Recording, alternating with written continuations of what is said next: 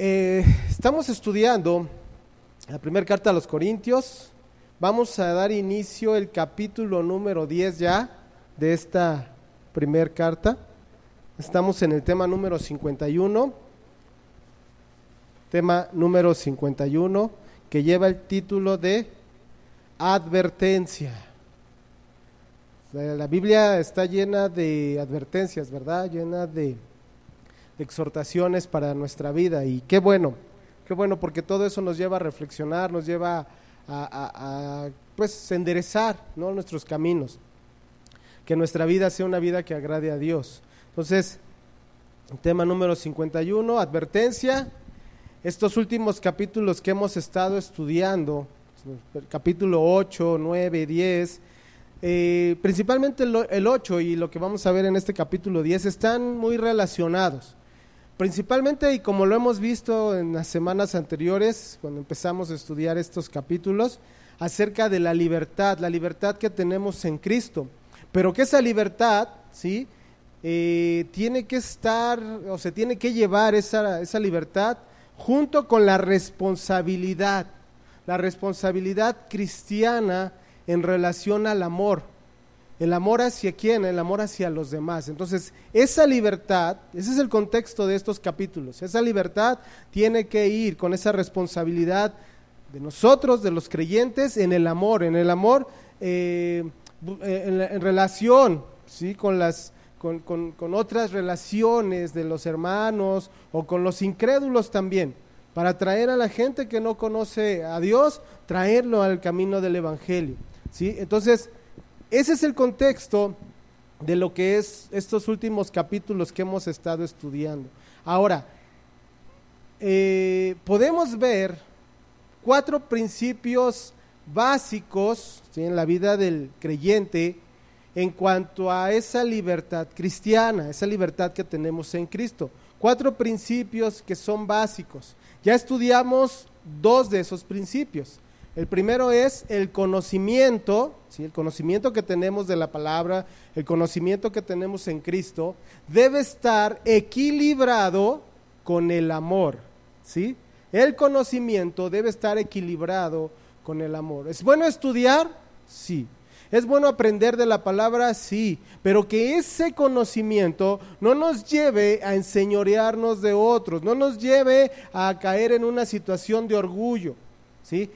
Ese conocimiento tiene que estar equilibrado, no se tiene que inclinar todo hacia ese conocimiento y dejar el amor de lado, no, porque el amor nos va a poner un freno para no abusar, un freno para no caer, no vanagloriarnos. Entonces, ese conocimiento debe estar equilibrado con el amor. ¿Estamos de acuerdo?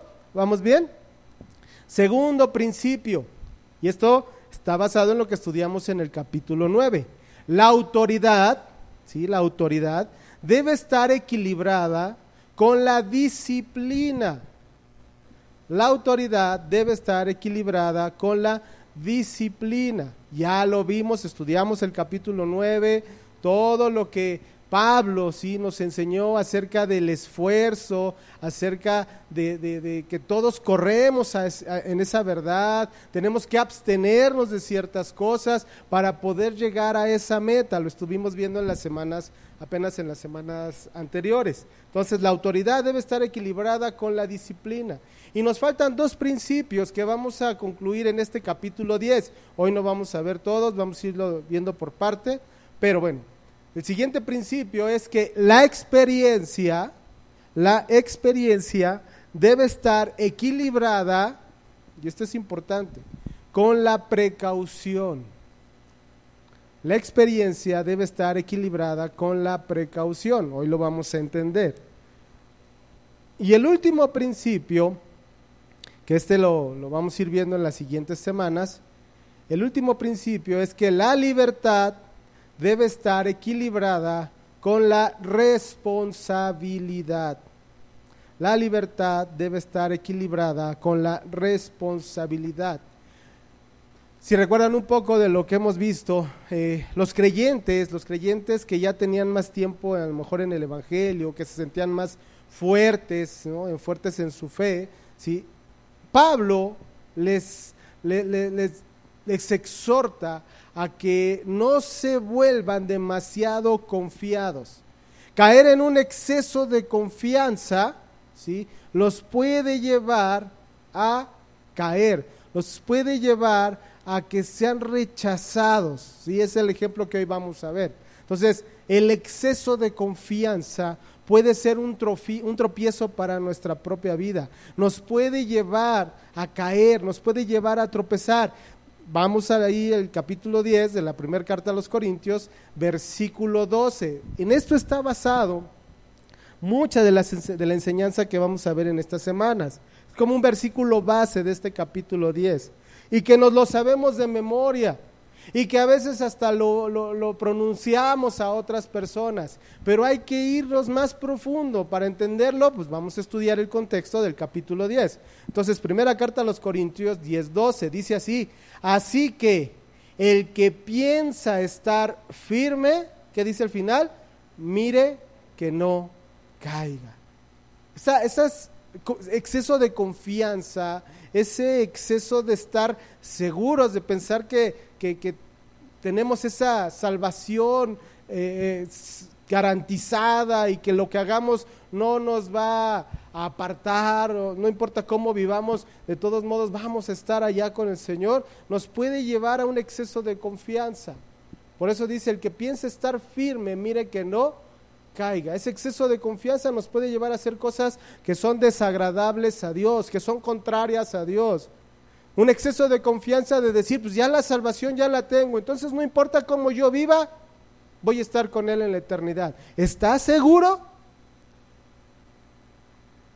Te digo una cosa, sí puedes estar seguro que vas a estar con Él en la eternidad, pero tal vez no estés seguro de tu propia salvación. A lo mejor no estás seguro de tu propia vida cristiana, y entonces eso es un exceso de confianza. Por eso es ese versículo base de lo que hoy en las siguientes semanas vamos a estar estudiando. Ahora, para introducir esta parte, Pablo toma como ejemplo a la nación de Israel, al pueblo de Israel, ¿sí? Lo utiliza como un ejemplo para la iglesia cristiana, en este caso en específico para la iglesia de Corinto, para los creyentes que estaban ahí en Corinto, creyentes que se sentían o creían que ya estaban en esa madurez. Entonces, esa madurez, esa experiencia que ellos tenían, Pablo les dice que debe estar equilibrada con la precaución, como ya lo vimos acerca de los principios. Ser precavidos, ser cuidadosos, no caer en una seguridad exagerada que nos puede llevar a hacer cosas indebidas, como el ejemplo de este pueblo de Israel. Ahora, por eso el tema de este día lleva el título de advertencia. ¿Por qué? Porque hay 3 advertencias, ¿sí?, que hace Pablo en este capítulo número 10.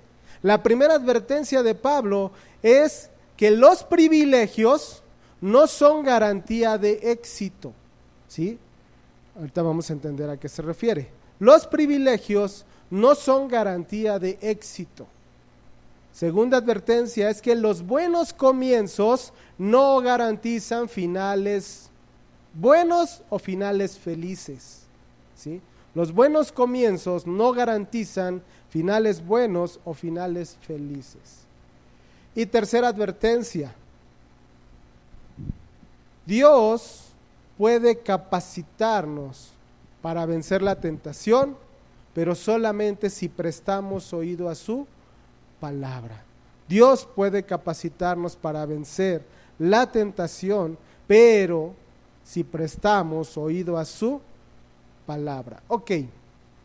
Entonces yo les mencionaba que Pablo utiliza, ¿sí?, como ejemplo la vida, el camino del pueblo de Israel. Muchas veces nosotros como familias, como individuos, a veces escuchamos la palabra sigue el ejemplo, ¿no? Sigue el ejemplo de tu papá, sigue el ejemplo de tu mamá, ¿sí? Yo te he puesto ejemplo. Yo he sido ese ejemplo para ti, ¿no? Principalmente los que somos papás. en relación a los hijos, ¿no? O yo, ¿cuándo te he dado ese ejemplo? Les decimos a nuestros hijos. Y en este caso, cuando hablamos de ese ejemplo, ¿sí? Cuando hablamos de esa palabra, cuando hablamos de enseñarles a nuestros hijos a través del ejemplo, tiene el fin, ¿sí?, de que nuestros hijos no cometan a veces los mismos errores que nosotros cometimos, ¿no? Yo te sirvo como ejemplo para que tú no cometas mis mismos errores. En este caso, el pueblo de Israel, ¿sí?, en este caso Pablo lo utiliza a este pueblo como el ejemplo para la iglesia de Corinto. Los israelitas tuvieron que aprender cuando fueron sacados de la esclavitud en la que se encontraban en Egipto y fueron llevados por el desierto hasta la tierra prometida. En el contexto del capítulo 9, veíamos acerca de que Pablo enseñaba sobre el dominio propio, sobre cómo el creyente tiene que aprender a caminar en ese dominio propio. Y entonces utiliza el ejemplo del pueblo de Israel que no caminó, que no, ¿sí?, llevó a cabo ese dominio propio. ¿Sí? En ese ejemplo, en eso que pensaba Pablo del dominio propio, viene a la mente el pueblo de Israel. Y cómo ese pueblo de Israel, ¿sí?, disfrutó, fue un pueblo escogido por Dios, ¿verdad? Fue un pueblo que Dios eligió para manifestarse, para acercarse al ser humano y después traer al Salvador del mundo. Bueno, ese pueblo fue un pueblo privilegiado, fue un pueblo dichoso, ¿o no? ¿Sí o no? Imagínate que Dios mismo lo haya escogido, ese pueblo, para que Dios se manifestara al ser humano, para que Dios se acercara al ser humano, pues es un privilegio. Pero ese pueblo, así como recibió ese privilegio, en muchas ocasiones se volvió descuidado. En muchas ocasiones, aún de que Dios se acercó a ellos, aún de que Dios buscó estar cerca de ellos, les dio mandamientos, mostró su poder en la vida de ese pueblo, aún en eso, ese pueblo se volvió descuidado. Y muchos que formaban parte de ese pueblo quedaron descalificados. ¿Se acuerdan con lo que terminamos la enseñanza anterior? Acerca de que la vida cristiana es como una carrera, como una lucha. Vamos rápidamente ahí al capítulo 9, versículos 24 al 27, que son los últimos versículos que estudiamos. Capítulo 9, 24 al 27. Dice así: ¿no sabéis que los que corren en el estadio, todos a la verdad corren, pero uno solo se lleva el premio? Corred de tal manera que lo obtengáis. Todo aquel que lucha, de todo se abstiene. Ahí hablábamos de ese dominio propio. Ellos a la verdad para recibir una corona corruptible, pero nosotros una incorruptible. Así que yo de esta manera corro, no como a la aventura. De esta manera peleo, no como quien golpea al aire, sino que golpeo mi cuerpo y lo pongo en servidumbre. No sea que habiendo sido heraldo para otros, yo mismo venga a ser eliminado. Entonces, vemos cómo utiliza en este caso el ejemplo del pueblo de Israel. Y en primer lugar, lo que vamos a estudiar en los primeros versículos, es acerca de los privilegios que recibió Israel cuando fue sacado de ese lugar de Egipto donde estaba como esclavo. Posteriormente habla, en este caso Pablo, acerca del castigo que recibió Israel por causa, ¿sí?, de esa desobediencia, por causa de ser descuidado. El haber sido descalificados los llevó a un castigo. Y finalmente, ¿sí?, nos lleva en los versículos los que no vamos a alcanzar a ver hoy, a las causas de esa caída del pueblo de Israel. Al último, en los últimos versículos de este capítulo 10, nos explica cómo ese ejemplo del pueblo de Israel nos aplica ahora también a nosotros los creyentes. Bueno, ese Israel, ¿sí?, el ejemplo que utiliza Pablo acerca de este pueblo de Israel, lo usa como un ejemplo de inmadurez espiritual Y fíjense que Israel se sentía privilegiado, Israel se sentía como dichoso de que Dios lo hubiera escogido. Bueno, en esa dicha, en ese privilegio, Israel cayó en una situación de inmadurez espiritual, una situación de autoconfianza, pero también de pérdida de autodisciplina, ¿sí? El ejemplo entonces que utiliza Pablo acerca de esa carrera, en la carrera de la fe, dice que solamente 2 personas, cuando salieron de Egipto, de ese pueblo de Israel, solamente 2 personas llegaron a la meta. ¿Quiénes fueron esas 2 personas que llegaron a la meta, que llegaron a esa tierra prometida? Josué y Caleb. Fíjense que fueron millones los que salieron de Egipto, pero solamente 2 llegaron a esa meta. Solamente 2 alcanzaron esa recompensa. Ese pueblo de Israel, antes de salir hacia la tierra prometida, antes de salir de Egipto, vieron el poder de Dios, ¿sí o no? Con las plagas. Al final, en la última plaga, dice la palabra, que ellos les fue ordenado que pintaran los dinteles con la sangre de un cordero, ¿verdad? Y ellos lo hicieron, ¿sí o no? Eso nos puede mostrar a lo mejor, tal vez que ellos tenían que estaban creyendo en que Dios los iba a sacar de esa esclavitud de Egipto. Y muchos obedecieron y pintaron esos dinteles. Y podemos decir, es que tenían esa fe, es que creyeron en el poder de Dios para salir de Egipto. Lo hicieron, pero muchos también de ese pueblo de Israel salió con dudas. Y no solamente dudas, sino también con quejas. Ellos vieron muchos milagros, ¿sí?, que Dios hizo para sacarlos de Egipto, pero no tenían plena fe en Dios. Recibieron muchas bendiciones en ese camino hasta llegar a la tierra prometida, pero no tenían una completa fe en Dios. En lugar de adorar a Dios en ese camino hasta la tierra prometida, ¿qué pasó en ese trayecto hacia esa tierra prometida? Se hicieron un ídolo, ¿sí? Se hicieron un ídolo, un becerro de oro, y lo adoraron. Ese es muchas veces el problema de la iglesia cristiana. El contexto de este capítulo número 10 es acerca de la idolatría. Si recuerdan, el capítulo número 8 hablaba de la comida ofrecida a los ídolos, y muchos se sentían tan libres en Cristo, creían ellos que tenían tanta libertad en Cristo que podían comer de lo ofrecido a los ídolos y nada pasaba en sus vidas. Así como este pueblo de Israel salieron de esa esclavitud de Egipto y pensaron que ya habían ganado, pensaron que ya estaban bien, pero en ese trayecto hacia la tierra prometida se entregaron a la idolatría. Terminaron entregándose a la idolatría.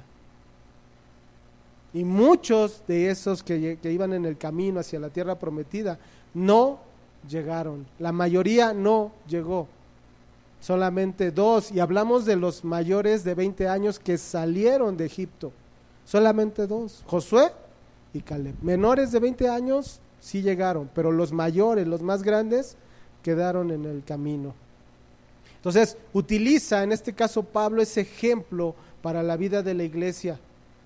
Ese éxodo de Egipto, esa salida de Egipto, fue el acto salvador de Dios a ese pueblo.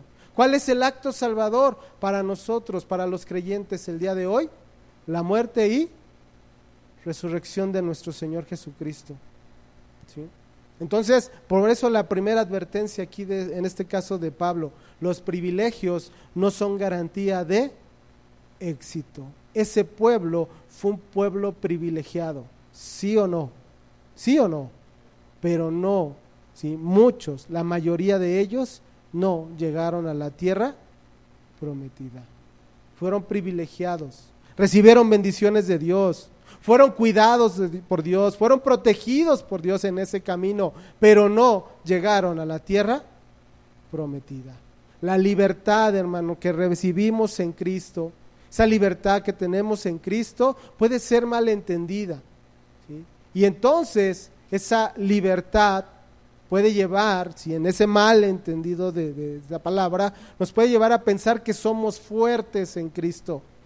Pero al creer que somos fuertes, podemos terminar participando en cosas que son pecaminosas, que son desagradables a los ojos de Dios. Yo les ponía el ejemplo, escuchar una canción.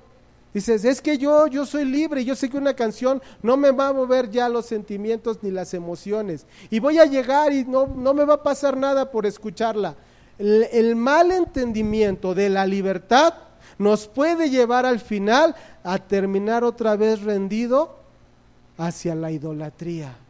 Eso es lo que nos está llamando aquí la palabra de Dios. Eso es lo que nos está llevando aquí Pablo en relación a la idolatría, en relación a los ídolos.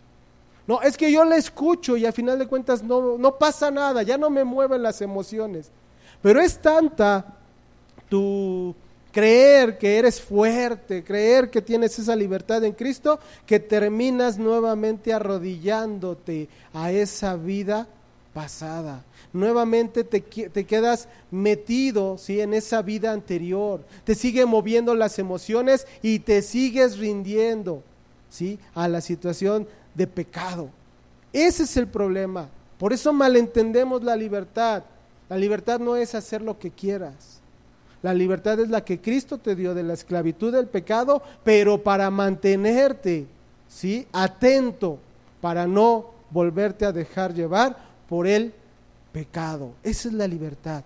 La libertad tiene que emplearse con humildad, tiene que ser para glorificar a Dios, para bendecir a otros. Esa es la verdadera libertad que recibimos en Cristo.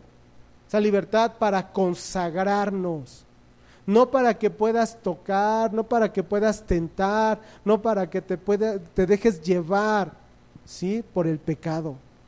La libertad es para consagrarte para Dios. Esa es la verdadera libertad.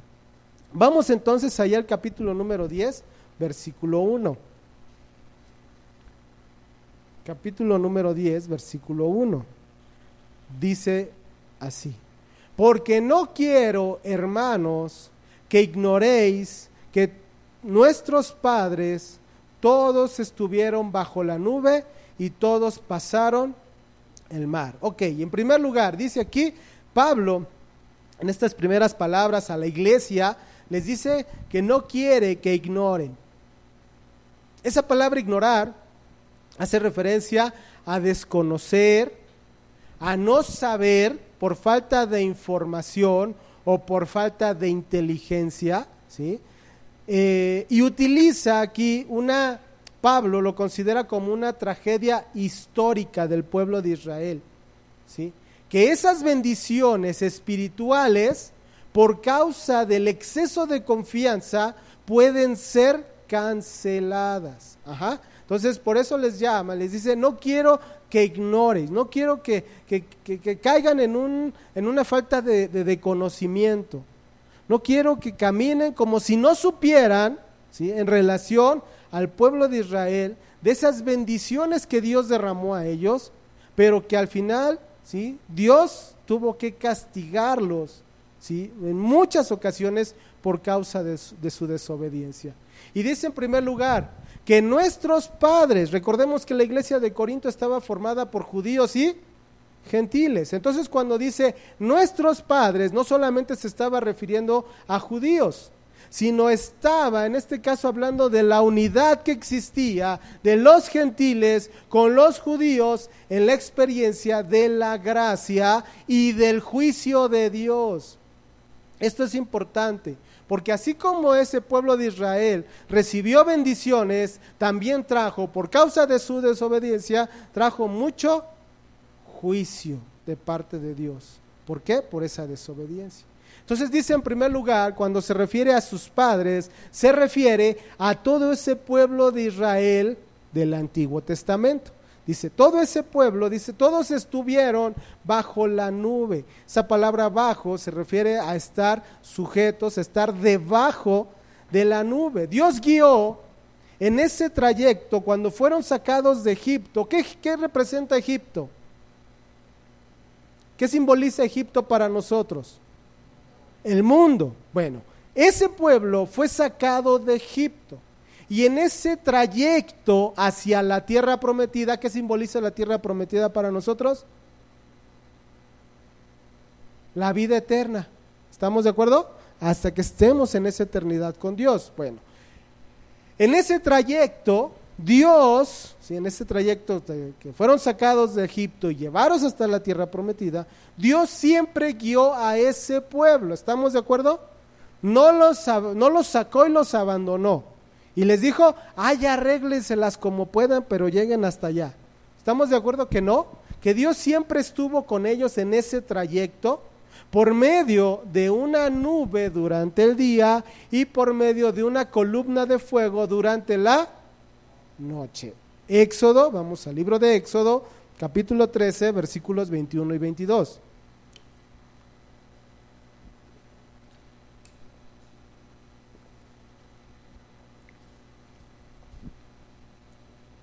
Éxodo 13, versículos 21 y 22. Dice así: y Jehová iba delante de ellos de día en una columna de nube para guiarlos por el camino, y de noche en una columna de fuego para alumbrarles, a fin de que anduviesen de día y de noche. Nunca se apartó de delante del pueblo la columna de nube de día, ni de noche la columna de fuego. Ahora, aquí en primer lugar, dice Pablo que todos estuvieron bajo la nube.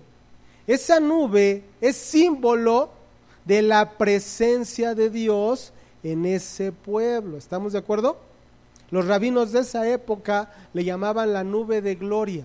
Era la nube de Dios que guiaba a ese pueblo de Israel. La presencia de Dios estuvo en todo el tiempo con ese pueblo, ¿sí? Había una relación íntima y amorosa de parte de Dios con ese pueblo. Lo mismo que para nosotros, hermano.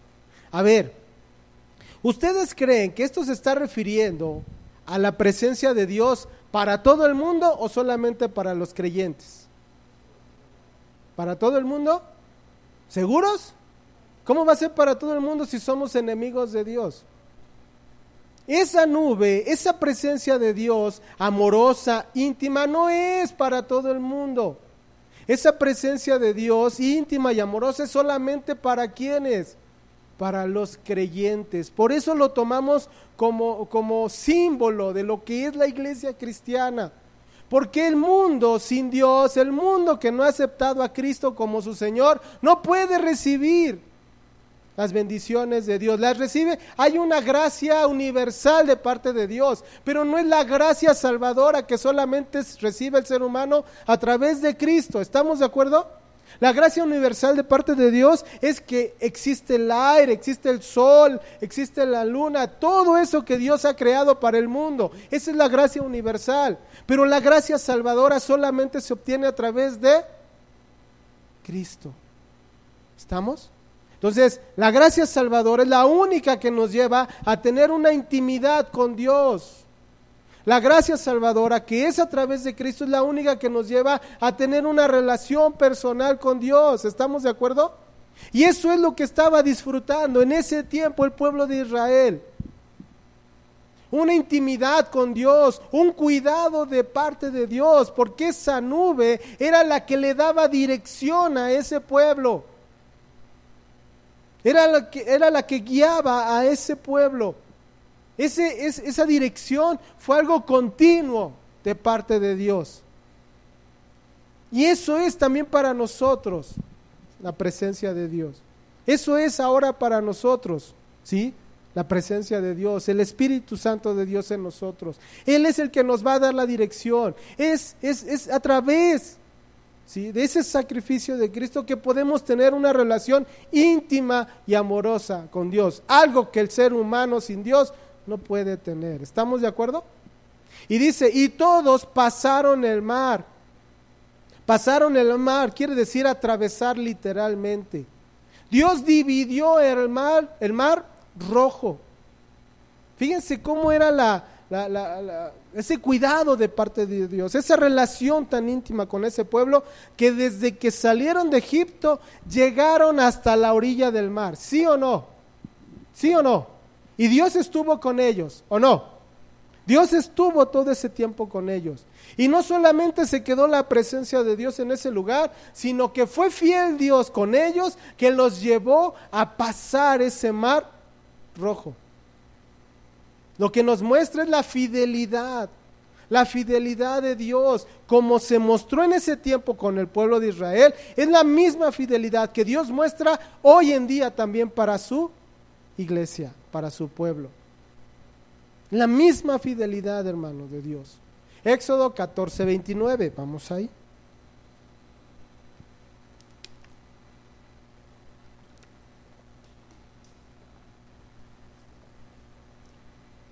Éxodo 14:29, dice ahí: y los hijos de Israel fueron por en medio del mar en seco, teniendo las aguas por muro a su derecha y a su izquierda. ¿Sí? ¿Lo leímos bien? Éxodo 14:29. Ok, ahorita lo vamos a ver más adelante. Pero ¿qué simboliza el haber atravesado el mar hasta el otro lado, hasta la otra orilla? ¿Qué simboliza para nosotros, para hoy en día la iglesia? ¿Qué creen a qué se estará refiriendo? Lo vamos a ver ahorita en uno de los versículos más adelante.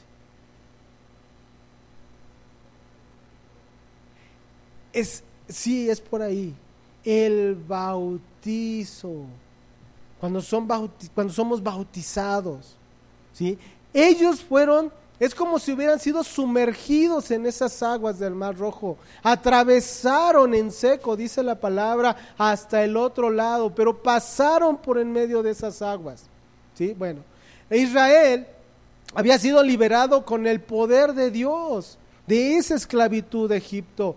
Nosotros, los creyentes, hemos sido liberados, hemos sido redimidos también de la esclavitud del pecado.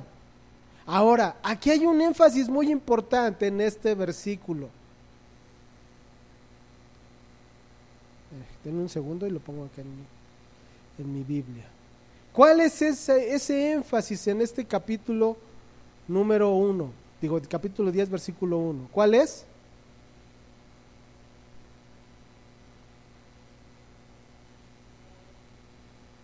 ¿Mande? El énfasis es que todos fueron sacados de esa esclavitud de Egipto. Todos fueron guiados por esa nube y todos atravesaron ese mar rojo. Todos pasaron por ese mar. ¿A qué se estará refiriendo esa palabra todos en este caso? Que no hubo ni una excepción de parte de Dios, de que Dios, desde que salieron de Egipto, todos disfrutaron de ese cuidado de Dios, todos. Recordamos que no solamente el pueblo de Israel salió de Egipto, sino quienes más se le unieron a ese pueblo de Israel. Muchos egipcios también. Dice que muchos también fueron extranjeros, reconocidos como extranjeros, fueron acompañando también a ese pueblo de Israel. Y Dios no hizo ninguna excepción. No dijo, tú no eres del pueblo de Israel, tú no eres, entonces tú no vas a pasar, tú no vas a llevar la guía de la nube, ni vas a pasar por en medio del mar. Dice que todos cruzaron, todos fueron llevados, guiados por esa nube, y todos atravesaron también el mar rojo. Todos.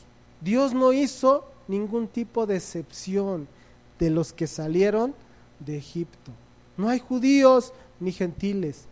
Todos, Cristo, hermano, vamos a recibir las bendiciones de Dios. Todos. Así como ellos, todos gozaron de esa dirección de parte de Dios y esa liberación, también todos ahora, los que estamos en Cristo, Disfrutamos de esa dirección y de ese cuidado de parte de Dios. Y en ese, fíjate qué importante es esto, en ese camino, aunque la nube, aunque la columna de fuego, aunque atravesaron por ese mar, muchos de ellos empezaron a dudar acerca de la cercanía de Dios. ¿Sí o no? Muchos, y tenemos el ejemplo ahí en la Biblia de cómo el pueblo se empezó a quejar. En muchas ocasiones se quejaron, ¿sí? Se quejaron con Dios y se quejaron con Moisés. Entonces, por eso Pablo pone ese ejemplo de los judíos a los creyentes que estaban en Corinto. Ese ejemplo del pueblo de Israel, habían gozado de grandes privilegios, pero también cayeron bajo graves castigos por causa de su queja, por causa de su duda. Hermano, hoy en día lo que estamos viviendo como pueblo, como nación, como país, a muchos cristianos los está llevando a caer en duda o queja. Y nos hemos olvidado, o el creyente se ha olvidado de ese cuidado de parte de Dios, de esa dirección de parte de Dios en este trayecto hasta la tierra prometida. Y empieza a decir, ¿y dónde está Dios? ¿Por qué estoy pasando esto? ¿Por qué me está pasando esta situación? Estamos viviendo igual que vivió el pueblo de Israel, ¿sí o no? ¿Sí o no? Mucho creyente está dudando. Mucho creyente se está quejando, así como ese pueblo. Ese pueblo vio los milagros de Dios cuando todavía estaban en Egipto, ¿sí o no? Vieron lo de las plagas. También se dieron cuenta de cómo Dios, ¿sí?, llevó a cabo esos milagros para que salieran de esa esclavitud en la que estaban. Y no solamente eso, sino que los fue guiando todavía en ese camino. Vieron cómo abrió el mar para poder atravesar hasta el otro lado, y aún así se siguieron quejando y dudando. Hermano, ¿has visto el poder de Dios en tu propia vida? ¿Cuántos creyentes no han visto el poder de Dios en su propia vida? Y aún en medio de este tipo de situación como la que estamos viviendo, igual como el pueblo de Israel, nos quejamos o dudamos. Señor, ya te olvidaste de mí. Señor, ¿por qué me estás permitiendo pasar esto? Igual que el pueblo de Israel.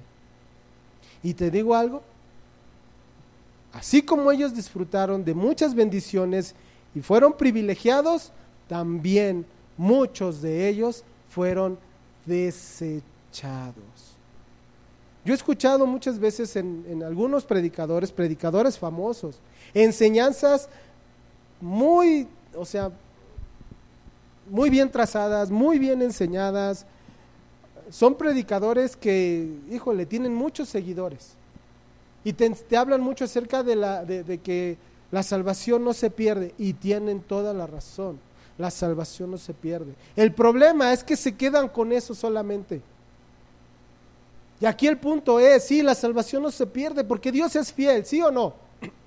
El problema es que el mismo ser humano abandona esa salvación.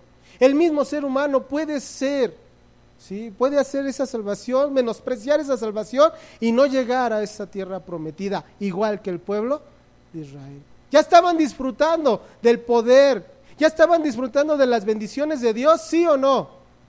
¿Sí o no? Pero no llegaron a la tierra prometida. ¿Por qué nos pone el ejemplo de ese pueblo la Biblia? Si al final de cuentas no importa lo que hagamos, somos salvos hasta que estemos con Él. ¿Será cierto, hermano? ¿Por qué viene el ejemplo de ese pueblo que despreció esa guianza de Dios, que despreció ese amor de Dios y al final no llegaron a la tierra prometida? ¿Por qué nos pone el ejemplo? Si no importa lo que hagas, ya eres salvo, y Dios es tan fiel que no te va a quitar la salvación. Pues sí, Dios es fiel para no quitarte la salvación, pero tú la puedes abandonar, como ese pueblo también la abandonó. Dios iba con ellos hasta llegar a esa tierra prometida, ¿sí o no? Pero no llegaron la mayoría. fueron, escúchame bien, fueron desechados por causa del pecado, por causa de la idolatría, por causa de la codicia. Hermano, muchos creyentes llegan a disfrutar de las bendiciones de Dios, pero les gana el mundo y empiezan a rechazar esas bendiciones. El pueblo de Israel les suspiró al pueblo, a esa ciudad de Egipto, ¿o no? Les recordaba sus ajos y sus cebollas y querían regresar a Egipto. ¿Cuántos creyentes, hermano, en ese camino ya, que han probado las bendiciones de Dios, que los sacó de la esclavitud, aún quieren regresar a las bendiciones, a los privilegios del mundo, a los gustos del mundo? ¿Sí o no? ¿Sí o no, hermano? Y quieren regresarse al mundo, le suspiran a las cosas del mundo, quieren regresar a Egipto. Y en ese trayecto muchos creyentes dicen: Señor, ¿pero por qué? ¿Ya te olvidaste de mí? Señor, ¿por qué no me das abundantemente como otros del mundo tienen? Empiezan a suspirar al Egipto, hermano. Te digo algo, Dios siempre tiene cuidado de los que son suyos. Siempre. Dios siempre va a ser fiel a los que son suyos. Dios está, ¿sí?, con su pueblo. Dios está con la iglesia en todo tiempo. En todo tiempo. Él va a suplir nuestras necesidades. Él siempre va a estar al cuidado personal de los que son suyos. ¿Somos de Él? ¿Nuestra vida le pertenece a Él? ¿Sí o no? ¿Sí o no?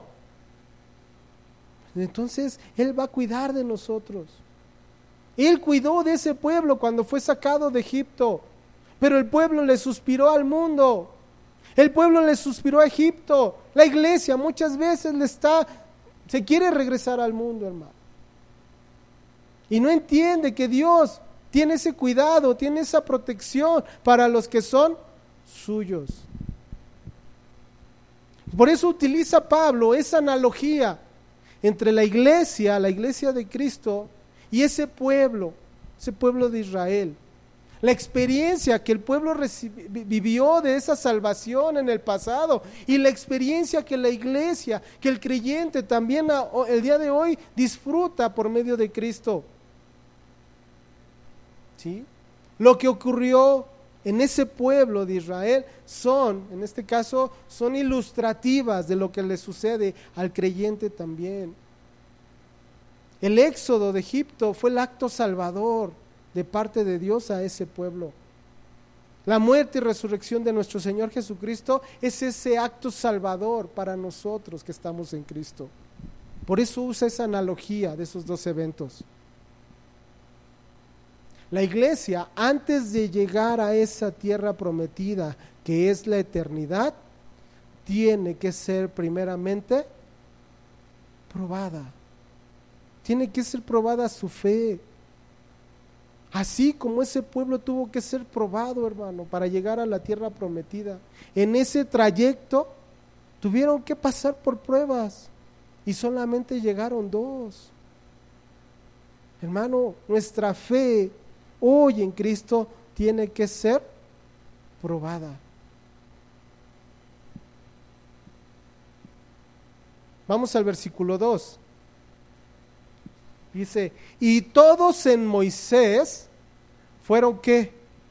Bautizados en la nube y en el mar. Fíjate nuevamente, en primer lugar dice o utiliza la palabra todos los que salieron de Egipto, todos, dice, fueron bautizados. Nosotros conocemos esa palabra bautizar, que se refiere en este caso a mojar, ¿sí?, hundir completamente. Eso se puede referir también, bautizar. Pero también esta palabra, ¿sí?, se está refiriendo a una relación muy estrecha. ¿Sí? A eso se refiere también esta palabra, una relación estrecha. Dice que todo ese pueblo de Israel, fueron bautizados ¿en quién? En Moisés. Ok. Cuando utiliza aquí Pablo esta palabra bautizados en Moisés, se está refiriendo, ¿sí?, a una relación estrecha como de un discípulo, ¿sí?, en este caso, un discípulo de Moisés. Todo ese pueblo, cuando salió de Egipto, se identificó con Moisés. ¿A qué se refiere que se identificó con Moisés? Tomaron a Moisés como su líder, como su guía, ¿sí? Todo ese pueblo se identificó con Moisés. Para nosotros en Cristo, ¿con quién nos identificamos? ¿Quién es para nosotros ahora ese líder, ese guía para nosotros? Cristo. Cristo es ese guía. Cristo es nuestro líder. Cristo es el que nos guía, ¿sí? Nos identificamos con Cristo. Por eso nosotros los creyentes, cuando nacemos de nuevo en Cristo, cuando nos arrepentimos de nuestra vida de pecado y empezamos a caminar bajo la dirección de Cristo, nos bautizamos, no como un acto de salvación, sino como un acto de identificarnos con Cristo. ¿Sí o no? ¿Sí o no? A ver, ¿todos aquí estamos bautizados? ¿O quién no se ha bautizado? Sean honestos, no pasa nada. Todos están bautizados. ¿Sí? Bueno, vamos a ver lo que dice Romanos capítulo 6, versículo 3. Romanos 6, 3.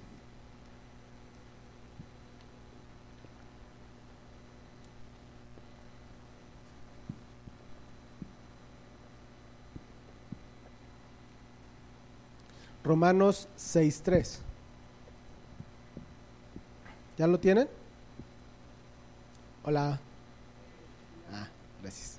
Dice, ¿o no sabéis que todos los que hemos sido bautizados en Cristo Jesús, hemos sido bautizados en su muerte? ¿A qué se referirá que hemos sido bautizados en su muerte? Nos identificamos con Cristo en esa muerte, ¿sí o no? ¿Muertos a qué para nosotros? Al pecado, a la vida pasada, ¿sí? A eso nosotros también nos hemos identificado cuando nos bautizamos. ¿Estamos de acuerdo? Bueno, aquí en este caso, el pueblo de Israel se identificó con Moisés. Fueron bautizados en Moisés, es lo que dice aquí Pablo. Quiere decir que reconocieron a Moisés como su guía. Sí, Dios iba con ellos, pero fue necesario que hubiera un guía, un líder que guiara a ese pueblo. ¿Sí o no? ¿Sí o no? Bueno, ese pueblo de Israel, ¿sí?, prometió esa fidelidad a Moisés, a Dios, claro, y a Moisés en ese camino. Lo reconocieron como en ese momento, como su Salvador, que Dios había designado para guiarlos por ese camino del desierto. ¿Sí o no? Prometieron esa fidelidad. Hermano, cuando nosotros hemos recibido la bendición, hemos recibido la salvación que viene de Cristo, nosotros hemos hecho una promesa de esa fidelidad. ¿A quién? Es una consagración, es como una consagración para nosotros. Nos consagramos a Dios, ¿sí o no? Nos consagramos a Cristo, ¿sí o no? ¿Sí o no? Bueno, ¿qué pasó con ese pueblo en el trayecto a la tierra prometida? En relación a ese líder que fue Moisés, ¿qué hizo ese pueblo? ¿No se quejó? ¿No murmuraron en contra de Moisés? Cuando en un principio lo reconocieron, cuando en un principio se sujetaron a la guianza de Moisés, ¿sí o no? ¿Qué pasa hoy en día con la iglesia, hermano? ¿Qué pasa hoy en día con la iglesia? Mucha iglesia se sigue quejando, mucha iglesia duda, mucha iglesia, hermano, ha dejado de ser fiel a Cristo, ¿o no? ¿Sí o no? ¿Se dan cuenta cómo está la analogía de lo que está hablando aquí Pablo? ¿Cómo va la similitud de ese pueblo de Israel y hoy en día la iglesia de Cristo? ¿Se dan cuenta? ¿Y cuánta iglesia hoy en día, en lugar de seguir en esa consagración, esa fidelidad a Dios, se sigue quejando y le sigue suspirando a los ajos y a las cebollas del mundo, ¿o no? Diciéndose que se siente libre en Cristo, que se siente maduro en Cristo y sigue, ¿sí? Sigue extrañando, sigue buscando las cosas del mundo. Es una advertencia, por eso el tema, advertencia. Los privilegios no es garantía de éxito, hermano. El privilegio de que ahora seamos la iglesia de Cristo, que ahora seamos el pueblo espiritual de Dios, no es garantía, hermano, de que vamos a estar en esa eternidad, Sí, la garantía de parte de Dios sí existe, pero no de nosotros, hermano, porque ellos tenían el privilegio de ser escogidos por Dios y ser guiados hasta la tierra prometida, pero muchos de ellos no llegaron. ¿Cuántos que se dicen iglesia de Cristo no van a llegar a esa eternidad, hermano? ¿Por qué existe el tema de la apostasía? Entonces, explíquenme. ¿Por qué habla la Biblia de la apostasía? Y van a salir esos predicadores famosos diciendo, no, es que nunca fueron. ¿Estás seguro? ¿Estás seguro que nunca fueron?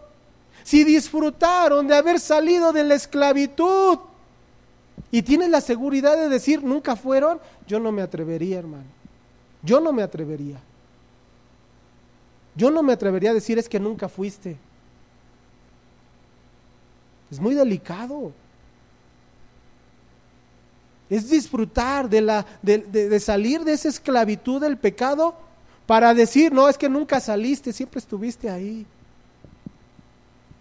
A ver, ¿cómo? ¿Nunca saliste? Pero sí disfrutaste de la guianza, sí disfrutaste del cuidado, sí disfrutaste de la provisión de Dios, pero nunca fuiste. No me queda claro. No me queda claro. Si existe la apostasía es porque la gente sí disfruta, pero después abandona.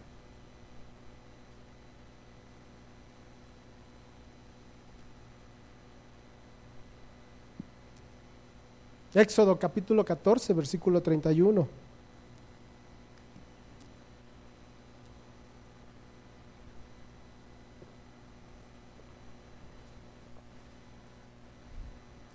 Éxodo 14:31.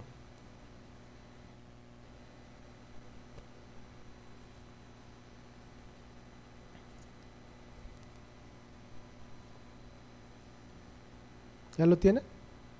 Dice ahí, y vio Israel aquel grande hecho que Jehová ejecutó contra los egipcios.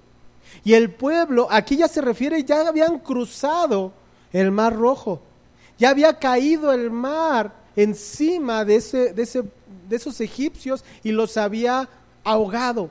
Dice, y el pueblo temió a Jehová y creyeron a Jehová y a Moisés su siervo. Ellos se identificaron, ¿sí? Llevaban la protección, el cuidado de Dios, pero se identificaron con Moisés como su líder, como su guía. Ahora nosotros nos identificamos con Cristo como nuestro libertador. Él nos redimió de la esclavitud del pecado. ¿Sí o no? ¿Sí o no, hermano? Estamos ya disfrutando de esa salvación ahora en Cristo, ¿sí o no? Ya lo estamos disfrutando, hermano. Así como ese pueblo ya disfrutaba de la libertad de haber salido de Egipto, así también nosotros ya disfrutamos de esa libertad de la esclavitud del pecado. Ya estamos disfrutando de esa vida eterna desde ese momento, desde este momento. Porque desde este momento nuestra vida ya ha sido transformada. Desde este momento ya somos libres en Cristo, ¿o no? ¿Sí o no? Pero existe el riesgo, hermano, de no llegar a esa tierra prometida. Todos fueron guiados bajo la nube. Todos fueron bautizados cuando cruzaron el Mar Rojo. ¿Sí o no? ¿Sí o no? Pero eso no impidió que la mayoría se rebelara contra Dios. No impidió que se rebelaran contra Dios. No impidió que quedaran, ¿sí?, postrados en el desierto y no llegaran a la tierra prometida.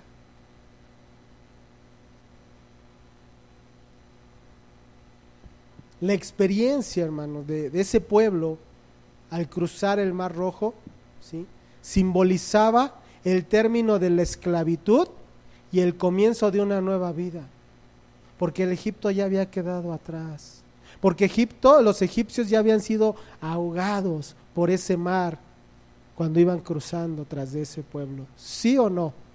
Entonces cuando llegaron al otro lado, a la otra orilla, comenzaba una nueva vida para ese pueblo, ¿o no?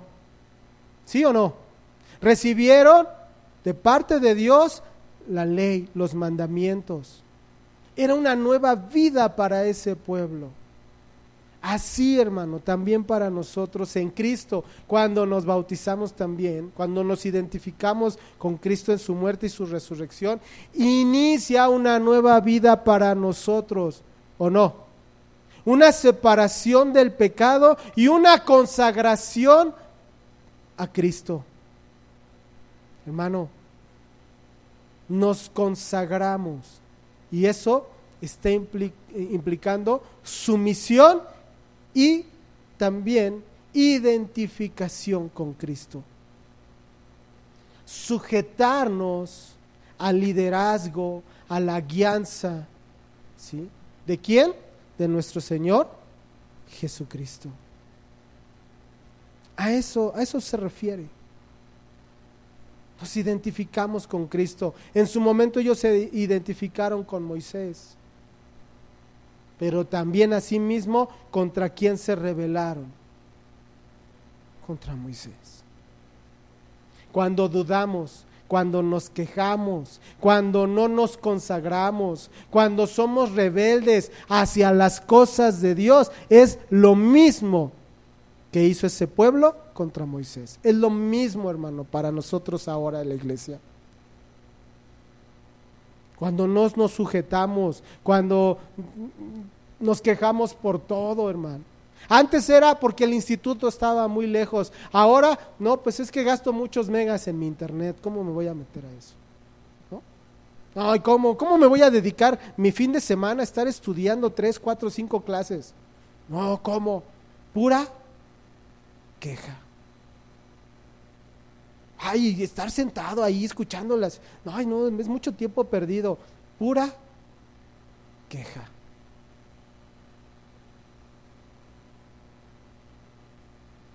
Versículo 3 dice: y todos, nuevamente, todos comieron el mismo alimento espiritual.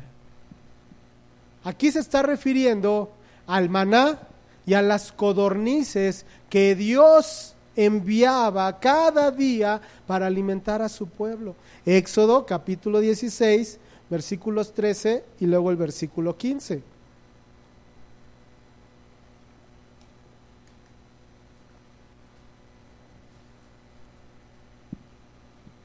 Éxodo 16, versículo 13 y luego versículo 15. ¿Ya lo tienen? Dice: y venida la tarde, subieron codornices que cubrieron el campamento, y por la mañana descendió rocío en derredor del campamento. Ahora versículo 15. Y viéndolo los hijos de Israel, se dijeron unos a otros: ¿qué es esto? Porque no sabían qué era. Entonces Moisés les dijo: es el pan que Jehová os da para comer. ¿Qué es esto? Esa palabra, ¿qué es esto? Quiere decir maná. Eso es lo que quiere decir esta palabra, maná. Ese era el maná. Hermano, a ver, yo te hago una pregunta. ¿Recuerdan esa historia del pueblo de Israel? Para el mundo es una historia, para nosotros es, como dice aquí Pablo, es un ejemplo, ¿sí? Para nosotros, para nuestro andar en Cristo. Dios había dado una ordenanza en cuanto al maná y en cuanto a las codornices. ¿Cuál era ese mandato? ¿Cómo? Sí, ¿acá iba a decir algo? Que no lo guardaran, que solamente tomaran lo que iban a comer en ese día. Si ellos desobedecían lo que guardaban, ¿qué pasaba con ese alimento? Se agusanaba, excepto un día que tenían que guardar para 2 días. ¿Y qué pasaba ese día? No se agusanaba y les servía para 2 días. Hermano, el alimento que nosotros recibimos de Dios y de Cristo, cada cuánto tenemos que tomarlo. Diario, hermanos. Y a veces nada más agarramos la Biblia los días domingos y pensamos que ese alimento nos va a aguantar para toda la semana. ¿Te digo algo? No. Tu alimento tiene que ser diario. Si tú no te alimentas diario como ese pueblo, hermano, te debilitas. Te debilitas espiritualmente. Es lo mismo. Tú tienes que tomar tu alimento igual que ese pueblo, diariamente. Y no pensar que solamente por venir el domingo ya te alimentaste, ya te nutriste lo suficiente para aguantar toda la semana. Error, hermano. Y gracias a Dios, el alimento que Dios nos da a través del lugar a donde nos estableció es diario. No lo menospreciemos, hermano. Ahora, alimento, cuando dice aquí Pablo, un alimento espiritual, no significa que no fuera material, era material, sino lo que está hablando Pablo era tipo y figura del sustento espiritual, ¿sí? Para nosotros como creyentes. Cuando se refiere a ese alimento espiritual, se refiere también, se puede tomar la idea de un alimento que era dado de manera sobrenatural. Así es la palabra de Dios para nosotros, hermano. Es un alimento que Dios nos da de una manera sobrenatural. Versículo 4 dice: y todos bebieron de la misma bebida espiritual. Aquí nuevamente se está refiriendo de que Dios proveyó de una forma milagrosa, de una forma maravillosa, el agua para que ese pueblo pudiera beber. Dios les proveyó en ese camino, ¿sí? Moisés golpeó una roca en el monte Horeb y luego una roca en Cades, y en ambos ejemplos, ¿sí? Dios daba esa agua para el sustento, para que ellos pudieran beber. ¿Qué dice el Salmo 78, versículos 15 y 16? Salmo 78, versículos 15 y 16.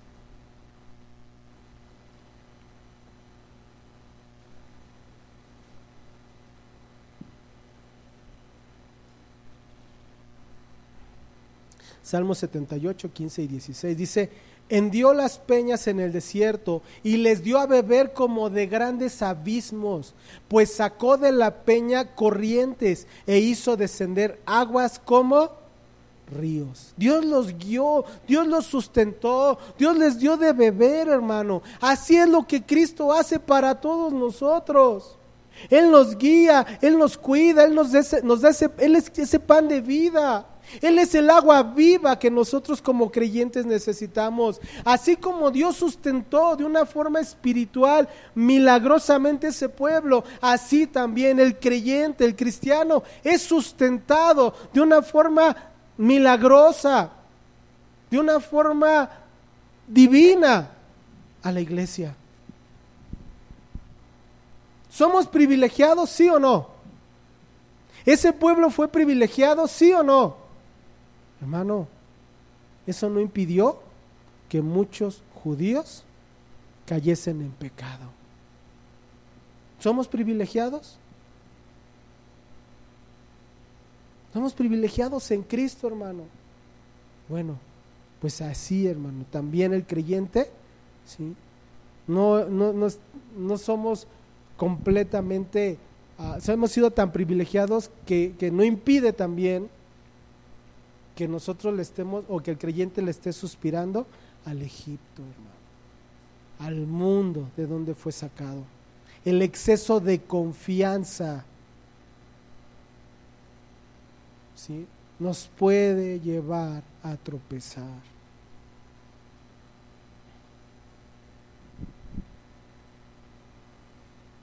El pensar que, si yo toco, si yo tomo tantito de eso, no me va a pasar nada. Hermano, estás luchando todavía con tu propia idolatría, porque quieres regresar a tus ajos y a tus cebollas. Regresamos a nuestro versículo, dice, porque bebían de la roca espiritual que los seguía. Y fíjate cómo dice al final, y la roca era Cristo. Ellos bebían de esa roca espiritual, esa peña. Cuando habla de una roca aquí, también es un título que se le da a Dios en el Antiguo Testamento y que nos habla acerca de su fuerza, de su permanencia. Vamos a libro de Deuteronomio, capítulo 32, versículo 4. Cuando hablamos de roca, nosotros como cristianos nos identificamos ¿con quién? Con Cristo. ¿Es esa roca, sí o no? Bueno, también el pueblo de Israel identificaba a Dios con esa roca. Deuteronomio 32, 4.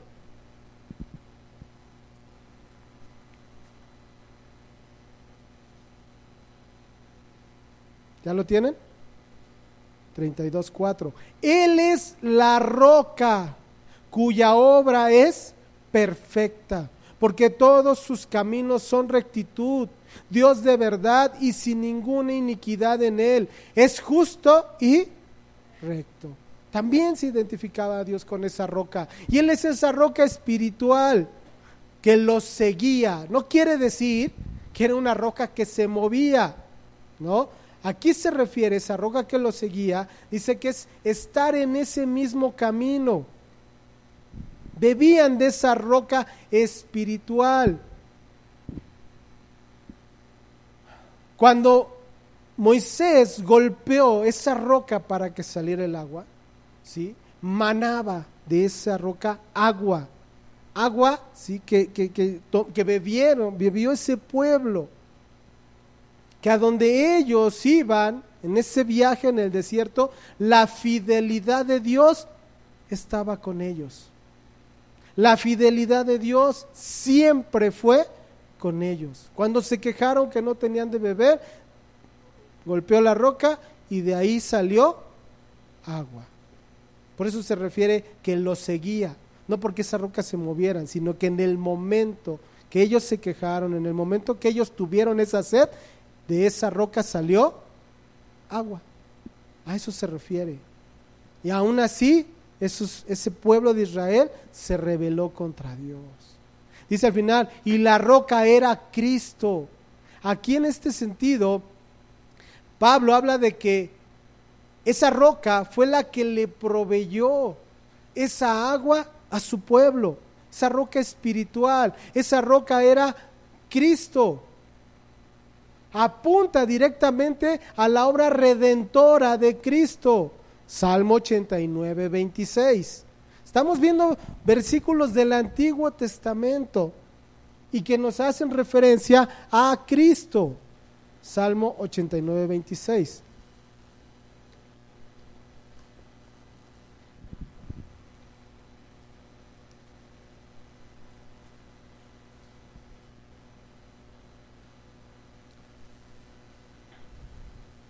¿Ya lo tienen?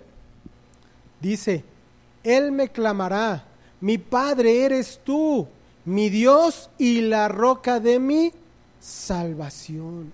Está hablando acerca de esa roca que es Cristo.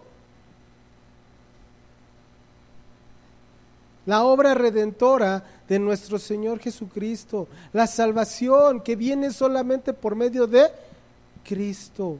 Así como Dios en ese trayecto hasta la tierra prometida, Dios fuese esa provisión fiel para ese pueblo. Hoy en la actualidad, Cristo es también esa provisión fiel para nosotros.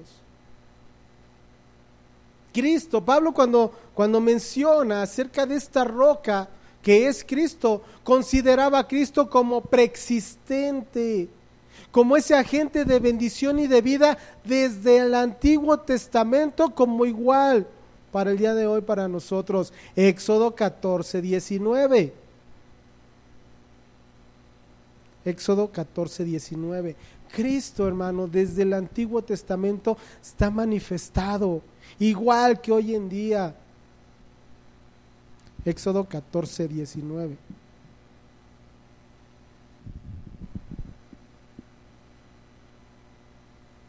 Dice, y el ángel de Dios, ¿sí? Aquí se está refiriendo a Cristo como ese ángel de Dios, que iba delante del campamento de Israel, se apartó e iba en pos de ellos, y asimismo la columna de nube que iba delante de ellos, se apartó y se puso a sus espaldas. Esa era la provisión de Dios todo el tiempo para su pueblo.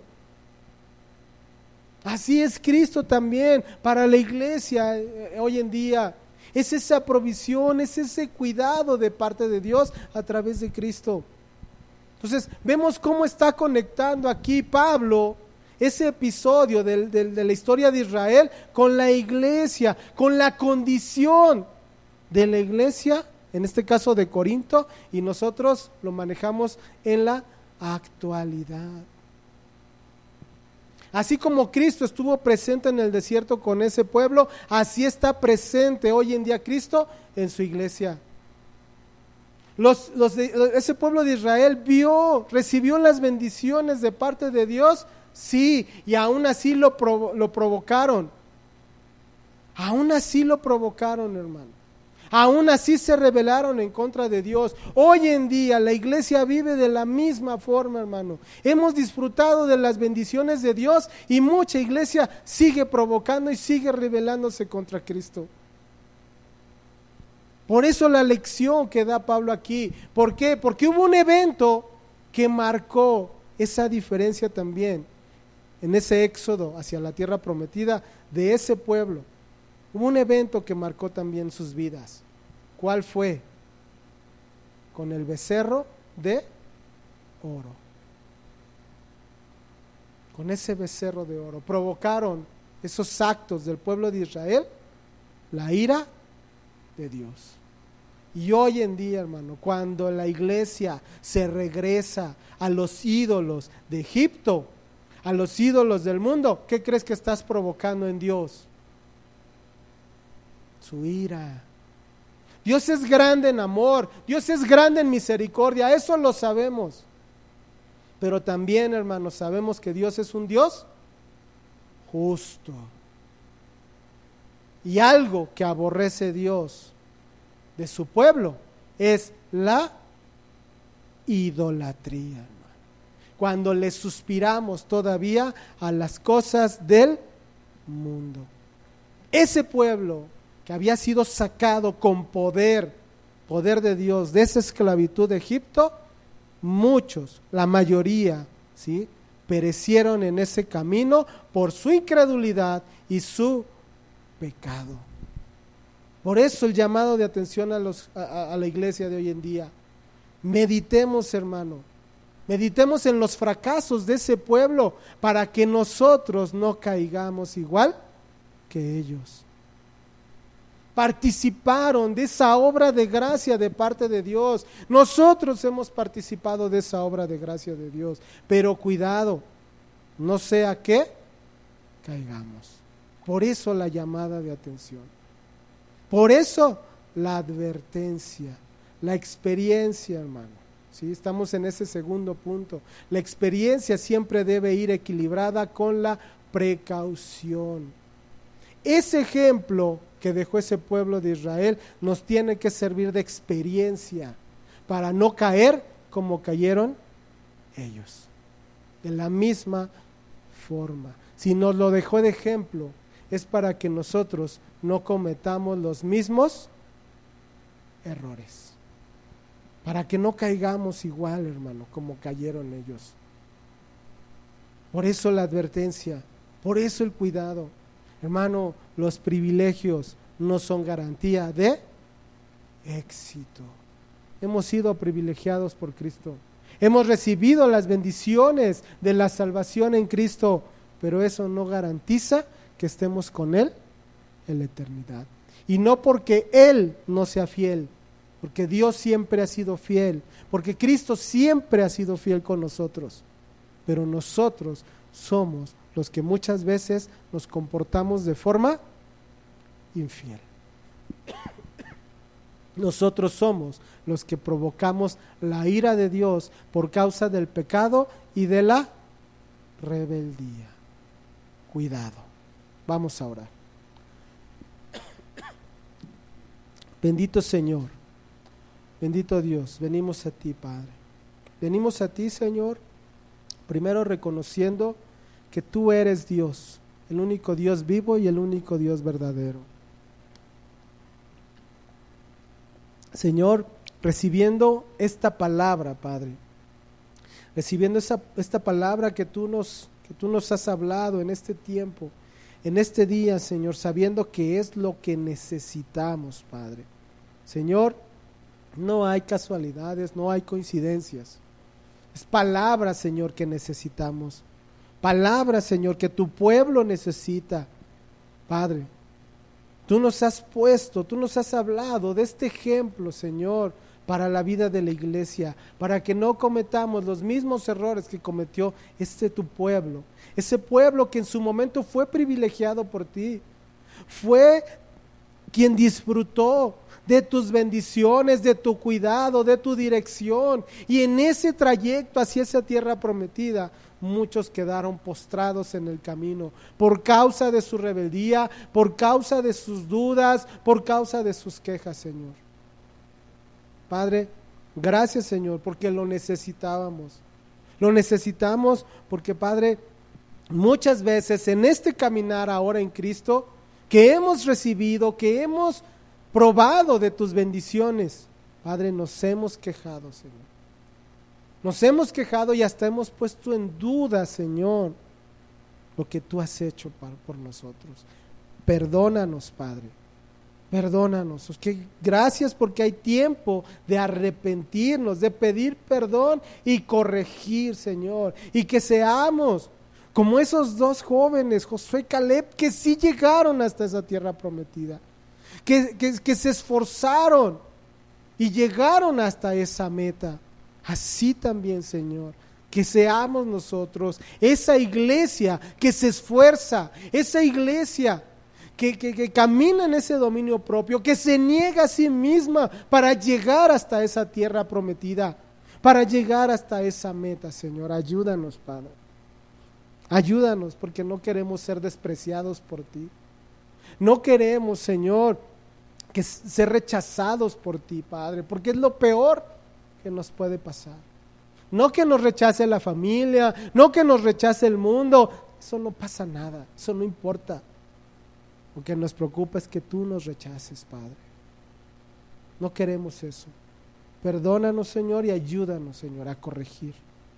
Ayúdanos a regresar a ese camino, a esa senda, Señor, gozándonos, Señor. Gozándonos porque nos sacaste de la esclavitud del pecado. Porque nos sacaste, Señor, de ese dominio que tenía el mundo de nuestra vida. Y ahora, Señor, nos has hecho libres en ti. Y podemos, Señor, en este nuevo caminar y en este nuevo andar, Señor, disfrutar ya desde este momento de esa eternidad contigo. Gracias, Señor. Gracias, Padre. Ahora, Señor, sabemos que es nuestra responsabilidad consagrarnos para ti, Señor. consagrarnos, Señor, vivir para ti, ser fieles a ti, Padre. Ser fieles, Señor, cuando caminamos, cuando andamos en medio de este mundo, en este desierto, predicando, Señor, mostrando, Padre, que tú eres el único Dios vivo y el único Dios verdadero. Gracias, Señor. Gracias, Padre, por tu palabra. Gracias por esta enseñanza que tú has traído para nuestra vida, porque la necesitamos, Señor, porque la necesitábamos y porque la seguimos necesitando cada día. Gracias, gracias, Señor. Recibe la honra y la gloria, solo tu Padre, en el nombre de tu Hijo bendito Jesucristo. Amén.